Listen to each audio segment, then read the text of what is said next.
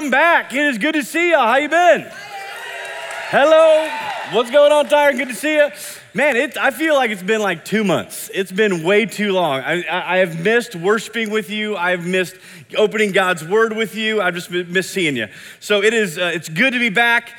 We are kicking off, as you've heard multiple times, this new summer series called Quarter Life Crisis, because most of the conversations that we have with young adults, whether it's here at the gathering, whether it's in Sunday school or over coffee or lunch, it's usually wrapped around this kind of thing, is that we're in this season of life that's like, what's going on? Is this what it is? Is this it? Right? All those feelings that come up. And so I want to take you back just a few years, actually 8 years ago, to a moment in time that some of you may be familiar with. Maybe you haven't walked through the home buying process yet. But let me give you a little clue on what it's like.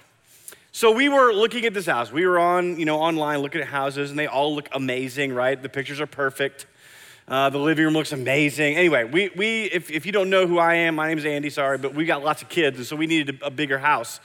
Preferably one with a big yard so they could be outside the house.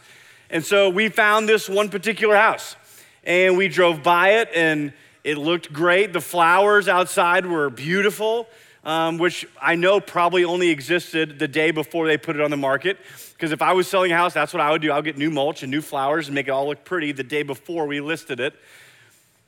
But here's the deal. We loved it so much that we decided, you know what, we're gonna put an offer on this house. We want this to be our future home. And so we put the offer in, waited patiently, crossed fingers, prayed about it, and they accepted our offer. The house was going to be ours. And so when you do that, then the next step is you send what you call have an inspection, all right? And this is where you hire somebody, usually about a 65-year-old man who knows everything about everything in that house. And they're the inspector, and they go in and they start turning all the knobs, flipping all the switches, running all the sinks, flushing all the toilets. They do everything. They get on the roof, look at the shingles to make sure that this house is okay to buy. And so this day came, we were crossing our fingers, and we got the phone call, and it was not the phone call we wanted. Everything in the house was great, except one thing.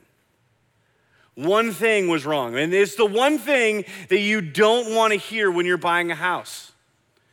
You see, he had looked on the inside and everything was great, looked on the top and everything was great, and he was walking around the outside, and that's when he realized, oh no, we have a problem.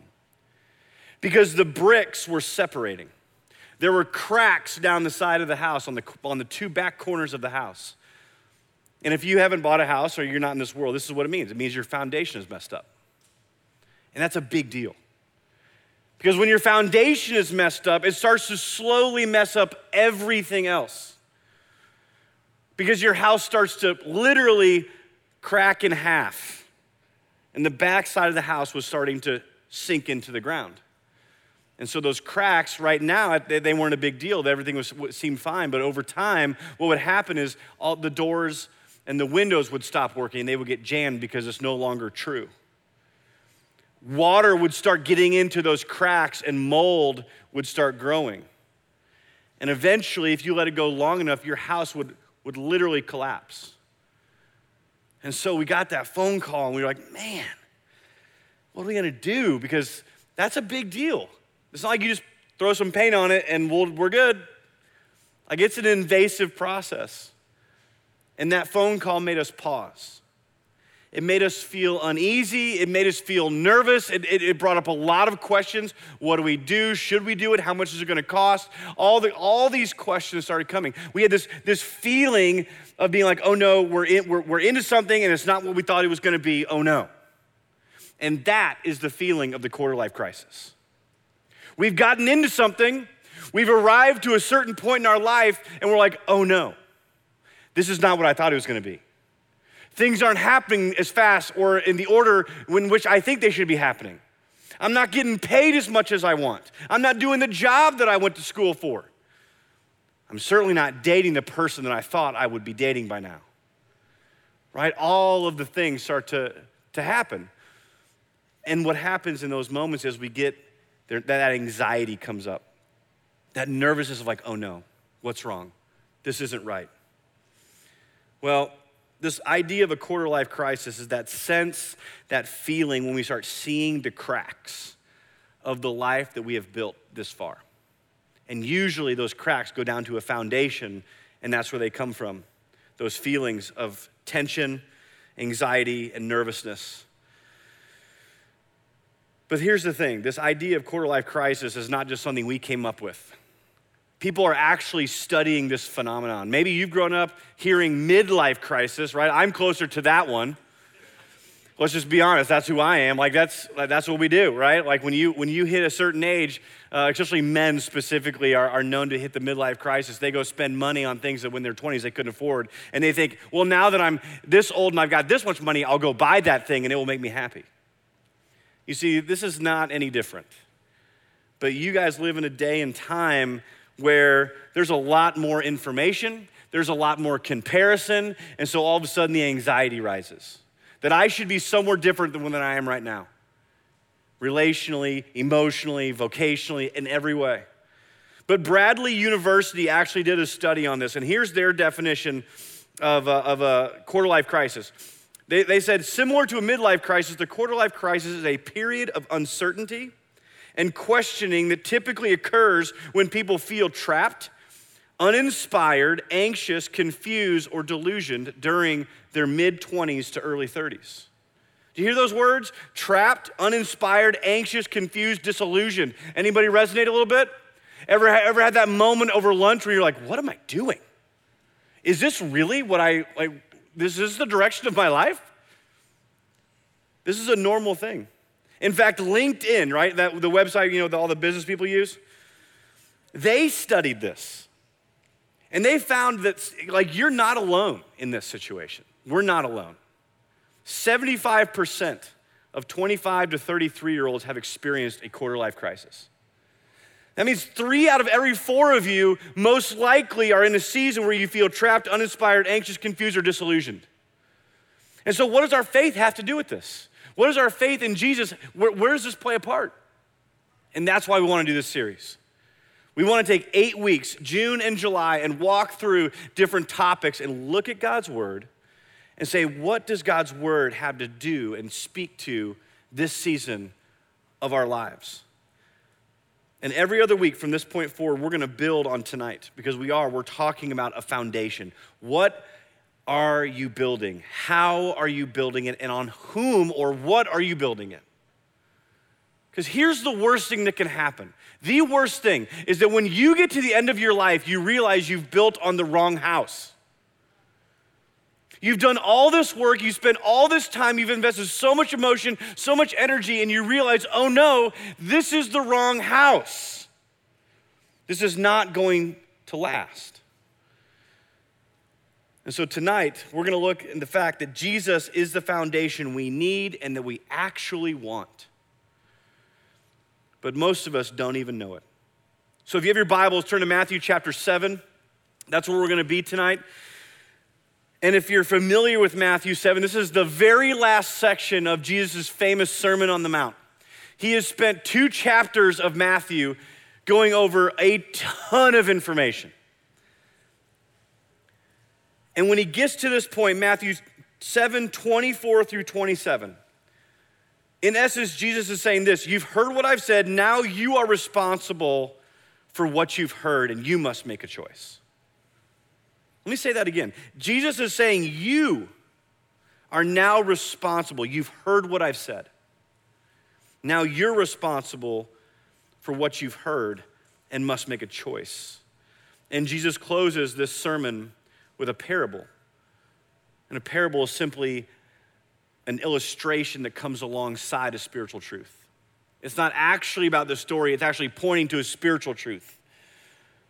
So he starts out, therefore, stop. What do we do when we see the word therefore? We ask, what is the therefore? Because he's referring to something else. Jesus is referring to everything that he has just said. Let me give you a little snapshot of the entire Sermon on the Mount. Jesus talks about the culture and the kingdom of God in the Beatitudes. He talks about the purpose that we have on our lives as followers of Jesus, being salt and light in the world. He points out that Jesus himself, he is the fulfillment of all the Old Testament prophecies. He talks about anger and murder and lust and adultery, marriage, divorce, remarriage, revenge, loving your enemies, money and greed, giving to the needy, prayer, worry, anxiety, judgment, salvation, false prophets, and then he gets to the foundation. And so when he says, therefore, what he's saying is, I've talked about all of these things. You've heard what I've just said. And Jesus says, therefore. Here's the conclusion of the Sermon on the Mount. And he says this, therefore, because of what I've just said, everyone who hears these words of mine and puts them into practice is like a wise man who built his house on the rock.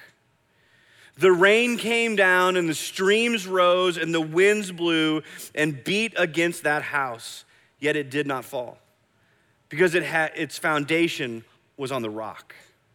Verse 26, but everyone who hears these words of mine and does not put them into practice is like a foolish man who has built his house on sand.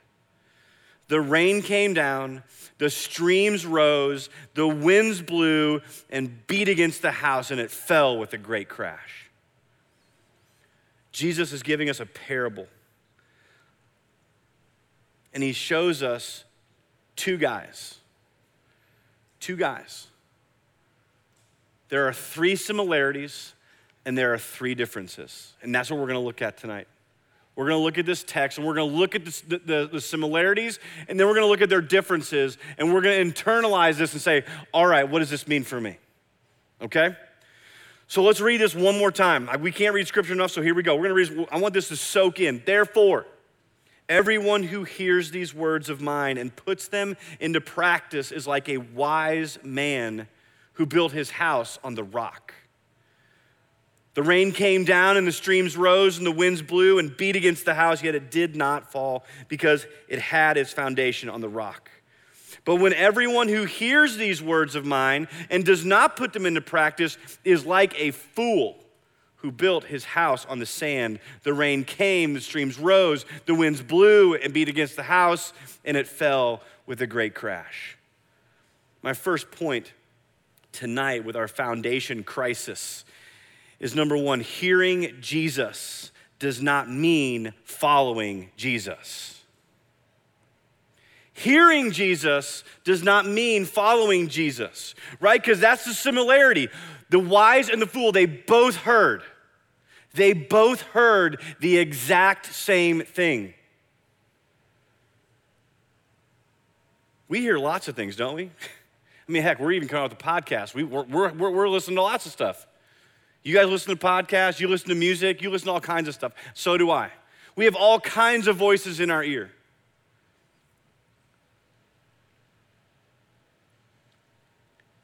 These influences that we listen to, whether it's podcasts or friends or parents or music or TV shows or talking heads or politicians or celebrities, whoever it is, we have all these voices telling us to chase this and find that and get more of this and build your life like this and on this and around this and get more and do better. And there's all kinds of voices.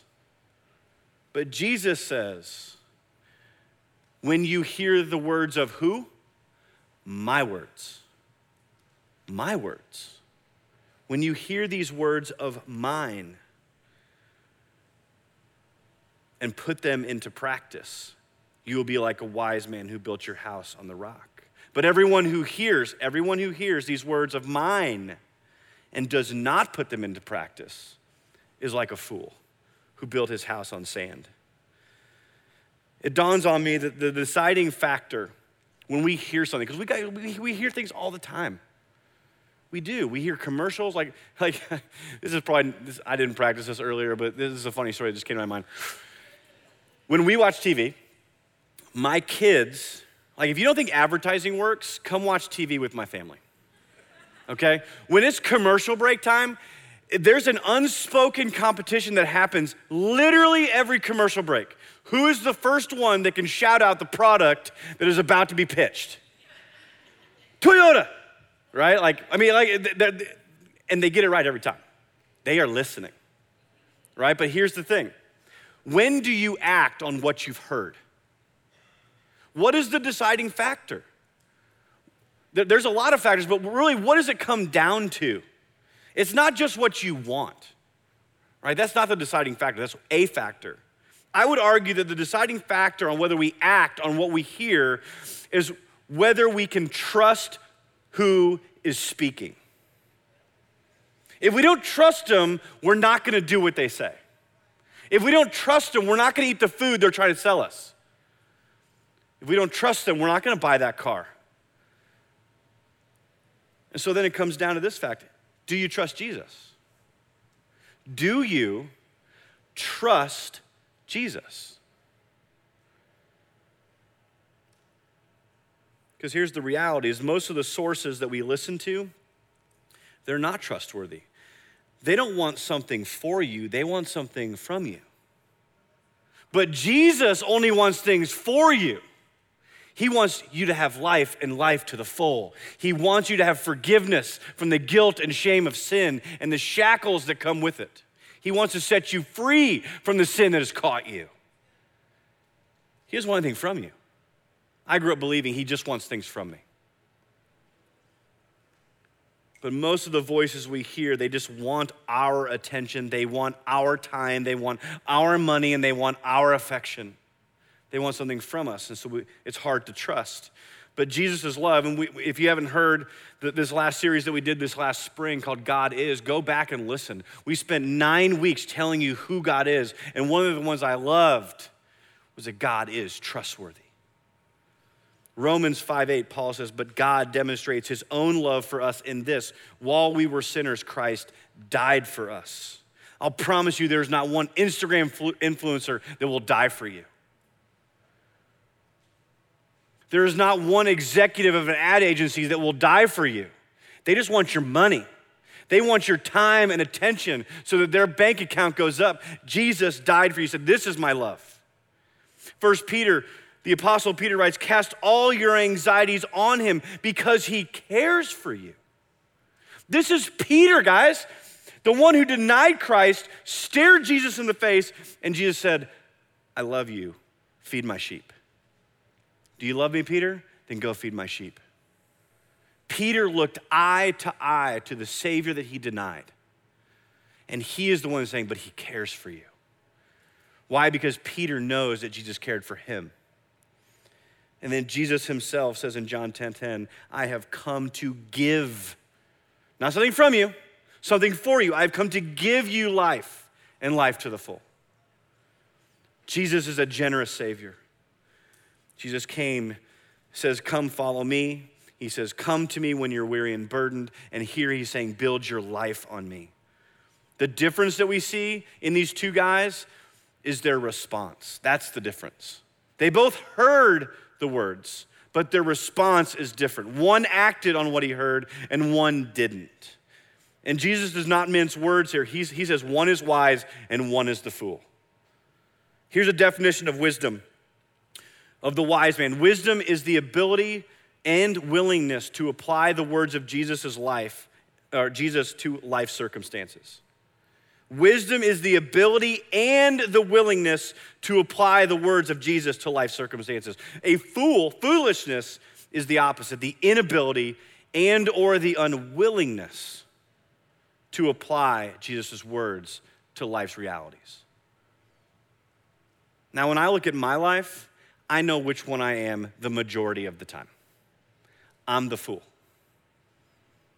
Because I'm pretty capable, I'm just unwilling.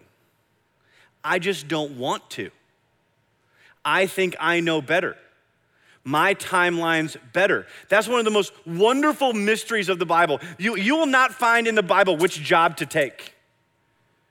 You will not find in the Bible how much money to give away. But here's the great thing is Jesus invites us into the mystery of God.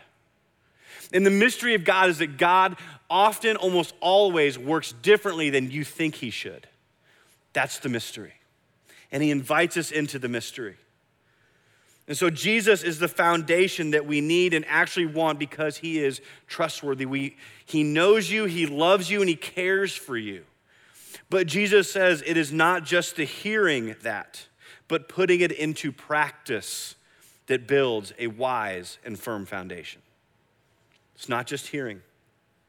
Let's read it again. Therefore, everyone who hears these words of mine and puts them into practice is like a wise man who built his house on the rock. The rain came down, the streams rose, and the winds blew and beat against the house, yet it did not fall because it had its foundation on the rock.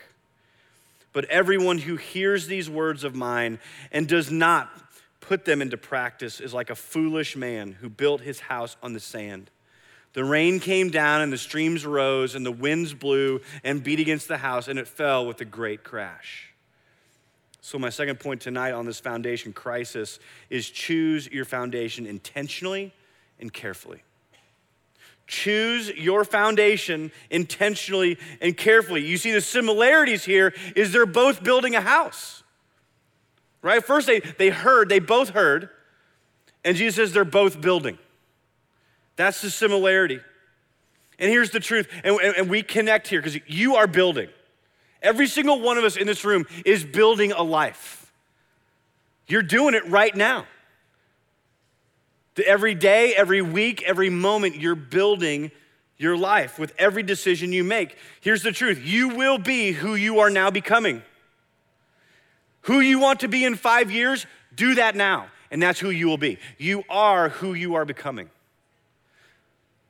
And so you are building a life. Don't buy the lie in this season of your life that your life will begin when this happens or this happens. Well, when I get that job and when I get that paycheck and when I move to the city I actually want to live in, when I actually meet that person I got a ring on my finger, that's when my life will begin. Those are lies that allow us to excuse and often destroy our lives because we think, well, it doesn't really matter yet. My life hasn't begun. It has. You will be who you are now becoming. And the reality of it is we are going to build our lives on something, whether it is intentional or not. How scary is that? Think about that for a second. You are going to build a life, whether you do it intentionally or unintentionally. One, you will just drift and follow every desire and insecurity and fear. And you will build a life built on insecurity and fear and desire and urges. Or we can intentionally and carefully say, I'm going to choose my foundation. And I'm going to choose the people I hang out with. I'm going to choose the things I watch. I'm going to choose the things I listen to. I'm going to choose what to do with my money. I'm going to choose carefully and intentionally. Because what we end up doing is we treat life a lot like Zillow. You guys ever spend time on Zillow? Anybody? Just to see how ridiculous prices are? One of my favorite Instagram accounts that my wife and I follow is like Zillow Gone Wild. You know, it is crazy time. People do some crazy stuff to their house. It's fantastic. But here's the deal. Here's why Zillow is so fun. Because we get to look at a house at its best. It's the best. They make it look good, they decorate everything, they clean everything, and then they take great pictures that are not real with lenses that make the rooms look 10 times bigger than they actually are, right? That's what they do. But our tendency is to say, you know what, I'm gonna build the curb appeal of my life. That's what I'm gonna focus on. I'm gonna be intentional about the projection of my life instead of actually working and focusing on the foundation of my life. This is the essence of social media. Is that we're projecting the curb appeal. Look at my life. Look how wonderful it is. Look where I get to work. Look where I went this weekend. Listen to the concert I got to go to. Here's the reality. I know people right now in my life whose Instagram page is gorgeous, but I know them and they hate their life. They hate it. They don't want to be doing what they're doing. But you look at their page and it looks like, man, they're living the dream. And so what we do is we get caught up in the curb appeal and we forget about the foundation. That's what actually matters. That's real. And the thing is our culture cares almost exclusively about the curb appeal, how we look, and completely overlook the foundation. Like right there, that could be that could be a dating talk. That could be a career talk. That could be a friend message, right? That our culture almost exclusively thinks about the appearance versus what's actually making you tick. What actually drives you, what's important to you. How have you built the foundation of your life? Proverbs 14:12 talks to this idea of our culture. There's a way that appears right, but in the end it leads to death. There's a way that appears, meaning it's easy, it's quick, it's comfortable, it's convenient, it's easier to do, and it's quicker. There's a way that seems right, but in the end it leads to death. The difference here is the foundation choice, right? The similarity is that they're both building a house. The difference is the foundation material. They chose a different foundation. The wise man heard Jesus' words and acted on them. That is, he built on a foundation of the rock. It's not just hearing, it's acting. And he chose, that is the rock I want to build on. And to be honest, to build your life on the rock of Jesus, it is going to be a little bit slower process. It is going to be a little bit more difficult. You know why? Because sand is a lot lighter. It's a lot more comfortable. It feels way better on the toes. That's what it is. Like, look under your feet right now. Look under your feet. That is a concrete rock floor. It is solid. That thing ain't moving unless you bring a jackhammer and a backhoe in here. Like, it's not gonna move. But the fool heard Jesus' words, the exact same thing as the wise man, and he did not act on them. He chose to build it on sand. And I got a little bucket here. And sand, oh man, look at that. It's cool to the touch. It's not hard, right? Gonna put my toes in the water, my can in the sand. Like, I mean, come on. Like that sand is the best. This is vacation right here. This is vacation. No one goes to vacation to lie on the rocks because it's hard, but it's stable and secure. Sand, you get a little rainstorm and boom. I could take a hose up here and get rid of this real quick. I could hose that floor for years and it would do nothing. But here's the reality, is this sand. Like here, when I was thinking about this is what dawned on me, is most of sand is actually tiny rocks and glass, right? It's just really, really tiny rocks.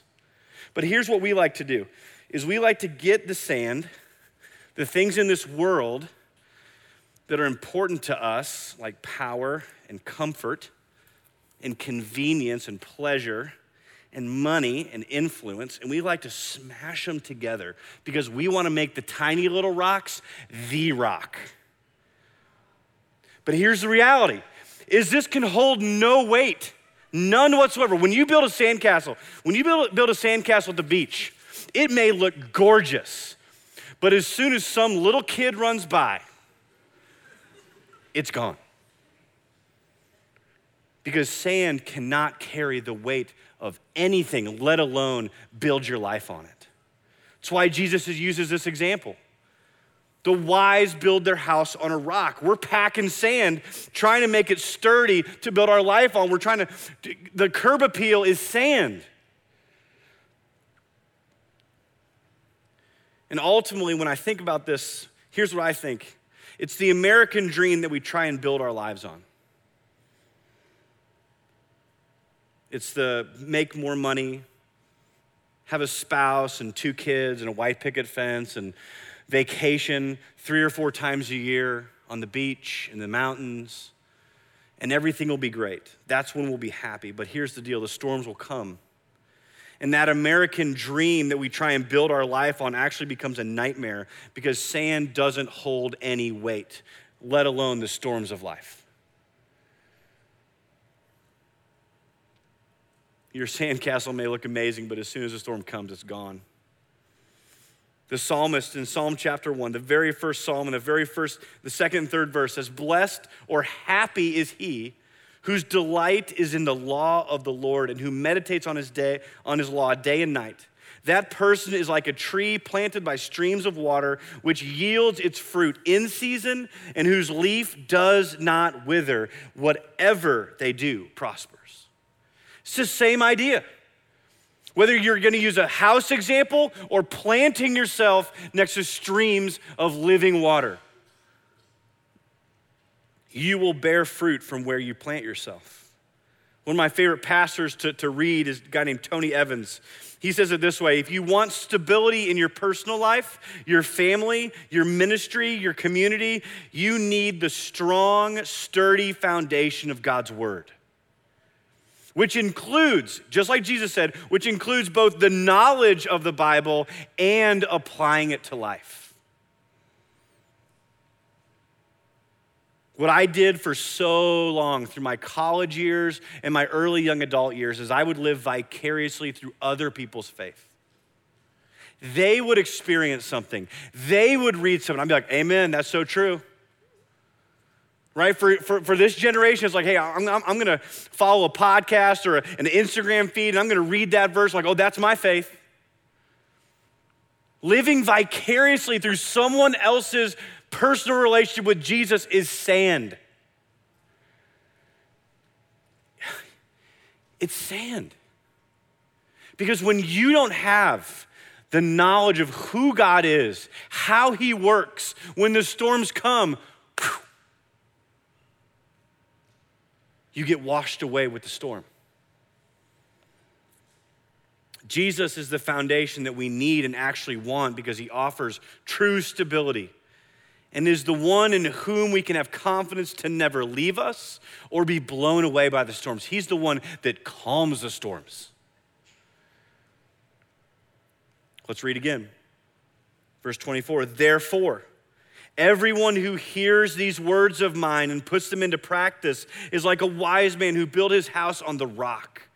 The rain came down and the streams rose and the winds blew and beat against that house, yet it did not fall because it had its foundation on the rock. But everyone who hears these words of mine and does not put them into practice is like a foolish man who built his house on the sand. The rain came down and the streams rose and the winds blew and beat against the house and it fell with a great crash. My third point tonight in the foundation crisis is hold tight to Jesus in the storms. Because here's the similarity of these two people. They both experienced the storm. A storm hit both houses. Jesus doesn't promise a storm or a trial-free life. In fact, in many ways, following Jesus will probably mean more storms and more trials because of the culture and the times in which we live, where truth is an offensive comment. I love this idea that Jesus does not promise, if you follow me, it will get easy. If you follow me, you'll get whatever you want. If you follow me, I'll do whatever you need me to do. He is no genie in a bottle. He is the Lord and Savior, King of kings and Lord of lords. In 1 and 2 Samuel refers to God as the Lord of armies. He's no one's fool. But the storms come.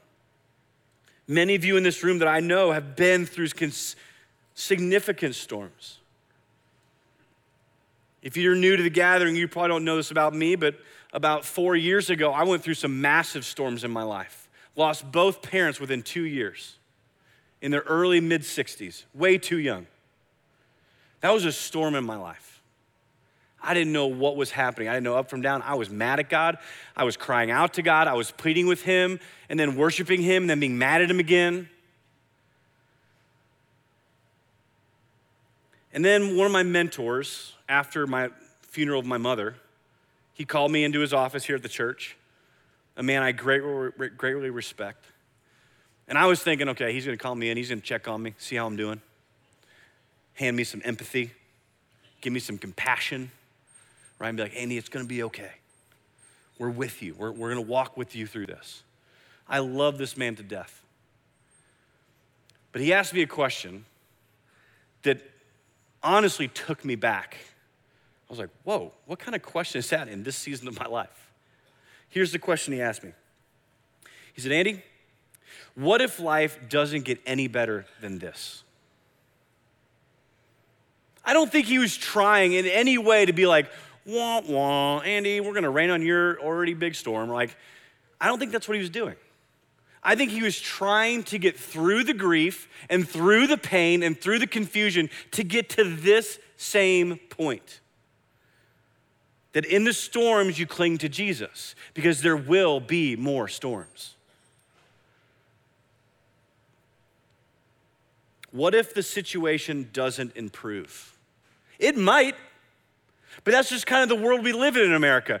Grass is greener. Things will always get better, right? What if they don't? And I sat with that question. I thought, you know what? I've got my father and mother-in-law are still alive. There'll be a day where we attend their funerals. I've got 5 kids. There's probably some pain coming my way at some point.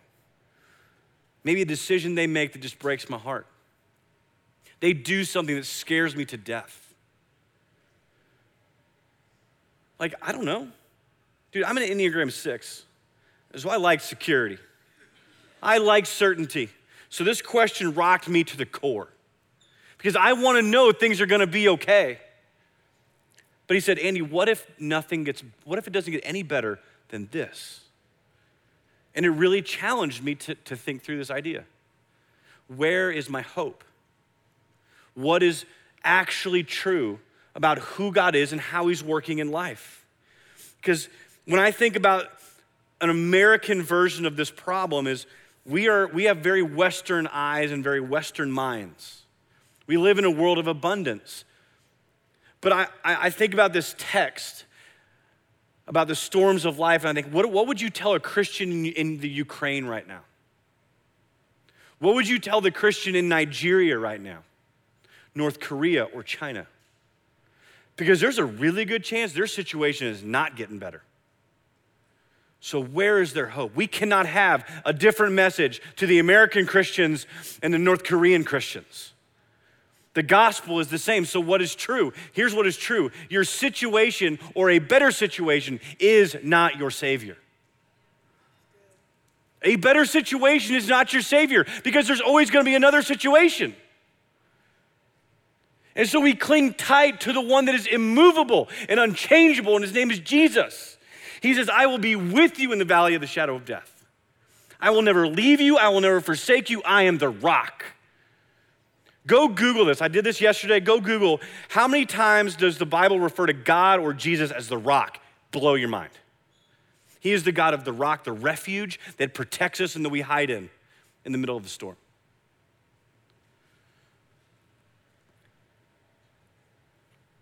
John 16:33 says, Jesus says, I have told you these things so that in me, not in a situation, not in a better circumstance, I have told you these things so that in me, Jesus Christ, you may have peace. In this world, you will have trouble, but take heart. I have overcome the world. You see, the mystery of our faith is that Jesus is bigger and better and doing more than you can possibly imagine. And he will use even the storms to draw you closer to him, give you a peace that this world cannot offer in the midst of the storm. But the realities of the storm and the trials of life are that they will reveal what your foundation is made of. When the storms come, your foundation will be revealed. You'll run to it. Another reality of the storms is that before the storm hits, the wise man and the fool's house look the same. And sometimes the fool's house looks even better. They got a better photographer. They know how to use Photoshop better. But when the storm hits, the foundation is revealed. So don't get caught up in comparing your life to someone else's. You cling to Jesus. So when the storms come, your house is not destroyed with a great crash. The last reality of these storms is you can't prepare for the storm during the storm. Prepare now. Build the foundation now. Cling to Jesus now. When you're in the midst of the storms and trials of life is a terrible time to build your theology. Because the storms are chaotic. The storms are crazy. They're frightening. You don't know what's up from down. Because if I had formed my theology in the midst of my parents' cancer diagnosis back to back, I would have thought God does not care. He is unaware. I'm on my own. But I'd done the building. I had done the reading. And I know who God is. And I know how he sees trials. So the similarities are that they both experience the storm. Don't ever believe any pastor or author or friend that says if you follow Jesus, you'll get whatever you want. That he wants a bigger house for you and a better job and a higher paycheck. That's prosperity gospel from the pit of hell. Because the Savior in that situation is the situation, not Jesus. The difference here is that one house collapsed and one did not. That's the difference. Now let me speak to those of you tonight that you are in the storm right now. Maybe that's why you're here. Maybe you walk through these doors because you're like, my life is crazy town. I am angry at God. When you said that, Andy, amen to that. Maybe you don't feel close to God. You don't feel his presence. You don't feel that peace yet. Maybe you're in it right now. The wind is blowing and the rain is pounding. Here's what I want to tell you. Number one, it is okay to be in a storm and it feel like a storm. I just told you I got 5 kids. When the wind blows and the lightning strikes, they go to one place in the midst of their fear and their trepidation. They jump in bed with mom and dad. They go to dad and they go to mom because that's all they know to do. Because the storm feels like a storm. It's disorienting, it's confusing, it's chaotic, it's fearful. Maybe it even seems like it's never ending, but our feelings, here's the truth, our feelings in the midst of storms may change depending on the severity of the storm. We may feel chaotic, we may feel disoriented, we may feel fearful. But our feelings do not change the reality of who God is. He is the rock. He is our refuge. And so I want to encourage you, go read Mark chapter 4. The disciples are out on a boat. This huge storm comes up. And they are literally freaking out. And they're not freaking out because they want a better situation. They're freaking out because they don't want to die. They're freaking out. And they run to the back of the boat because that's where Jesus is doing what? Sleeping in the middle of the storm. You ever wonder why Jesus can sleep in the middle of the storm? Because he knows that he is capable and what he's about to do is calm the storm. So I want to encourage you, if you are in the storm, do what the disciples did. Just go to Jesus with your tears, go to Jesus with your freak out, go to Jesus with your anxiety, whatever it is, go to Jesus. And Jesus stood up and said, be calm, and it calmed. And he said, I forgot this part. They even asked Jesus, don't you care about us? Do you not care if we die? Doesn't that feel what storms feel like sometimes? God, do you not care? Do you not know the desires of my heart? Do you not care? And Jesus says, calm, where is your faith? Because they had put their faith in a better situation, not in the Savior. So go to Jesus, go to his word, go to his people. Maybe for you tonight, that's our prayer team at the end. Maybe you need to go to some of his people and say, I'm in the storm, I need prayer. and let God's people surround you. Jesus is the foundation that we need and actually want because he is the rock that is unchangeable and immovable when the storms of life come. And so before those storms come, build your foundation on Christ. Go to Jesus. Start laying that foundation of faith. So quickly back to my house to solve this foundation problem that we came across. After we asked all the questions, after we did all the research, we had to call a company. And we had to get what they call piers put under the house. Basically, they're piers, like a dock, piers, right? They had to dig deep holes. They had to dig and dig until they found what they were looking for. You know what they were looking for? Bedrock. Because the soil in Oklahoma has a lot of clay in it. And that clay shifts and changes, which causes the cracks in the house. And so they dug a deep, deep hole. I believe, if I remember right, there's 4 of them, 2 on each corner of the back of the house. And they dug deep, and they put these metal rods down until they hit the rock. And they said, all right, now we can make this house firm. And so that's what I want to challenge you with tonight. Are you willing to dig deep and to figure out what is your life founded on? If you were in a job interview and they asked you, what do you found your life on? What's the foundation of your life? What would you say? What would your Instagram say your life is founded on? What do your prayers, wishes, and hopes and dreams say that your life is founded on? So what do we do with this? We're gonna close with this. We're gonna give you 4 so whats. If you're new tonight, this is how we end every week. In fact, this is the title of our podcast, So What? Because we wanna take God's word and make it applicable. I wanna ask you 3 questions and then give you 1 encouragement, challenge, whatever you wanna call it. This is inspection time, right? We found some cracks. We need to call the inspector and we need to inspect. We need to look, dig deep. My first question is this. Ask yourself, am I hearing and putting into practice the words of Jesus? Or am I just attending a bunch of churchy, Jesus-y stuff? Am I hearing and putting into action the words of Jesus? And if not, ask yourself this hard question, why not? Do you not trust him? Is he not trustworthy?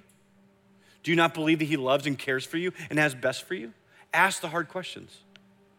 Number 2, am I intentionally and carefully choosing the foundation of my present and eternal life?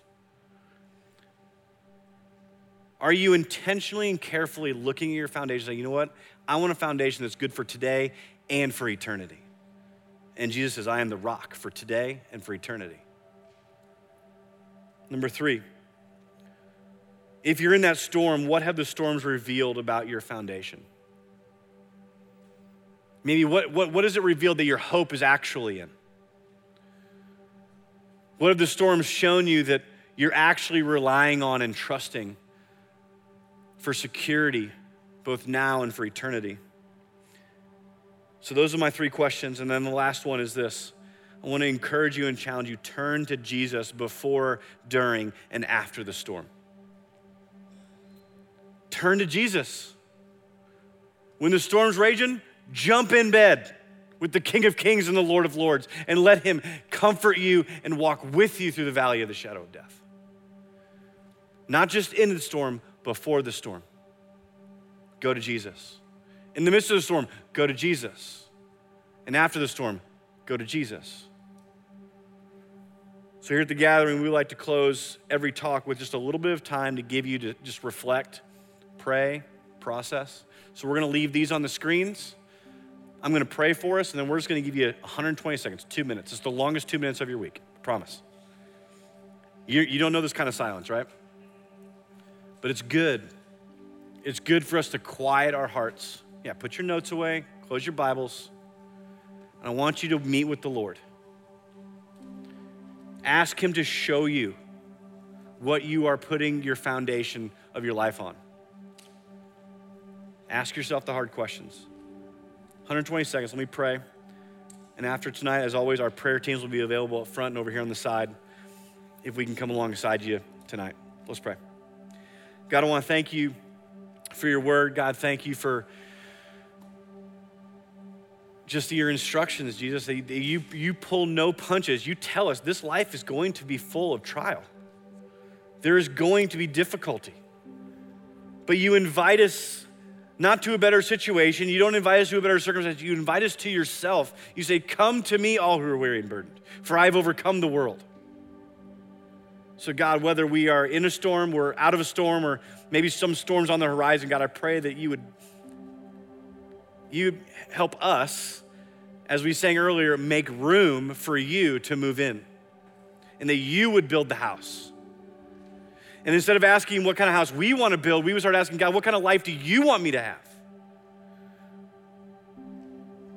God, would you turn our hearts and our minds away from ourselves and onto you, that you would be glorified in all that we do. We praise things in your name. Amen.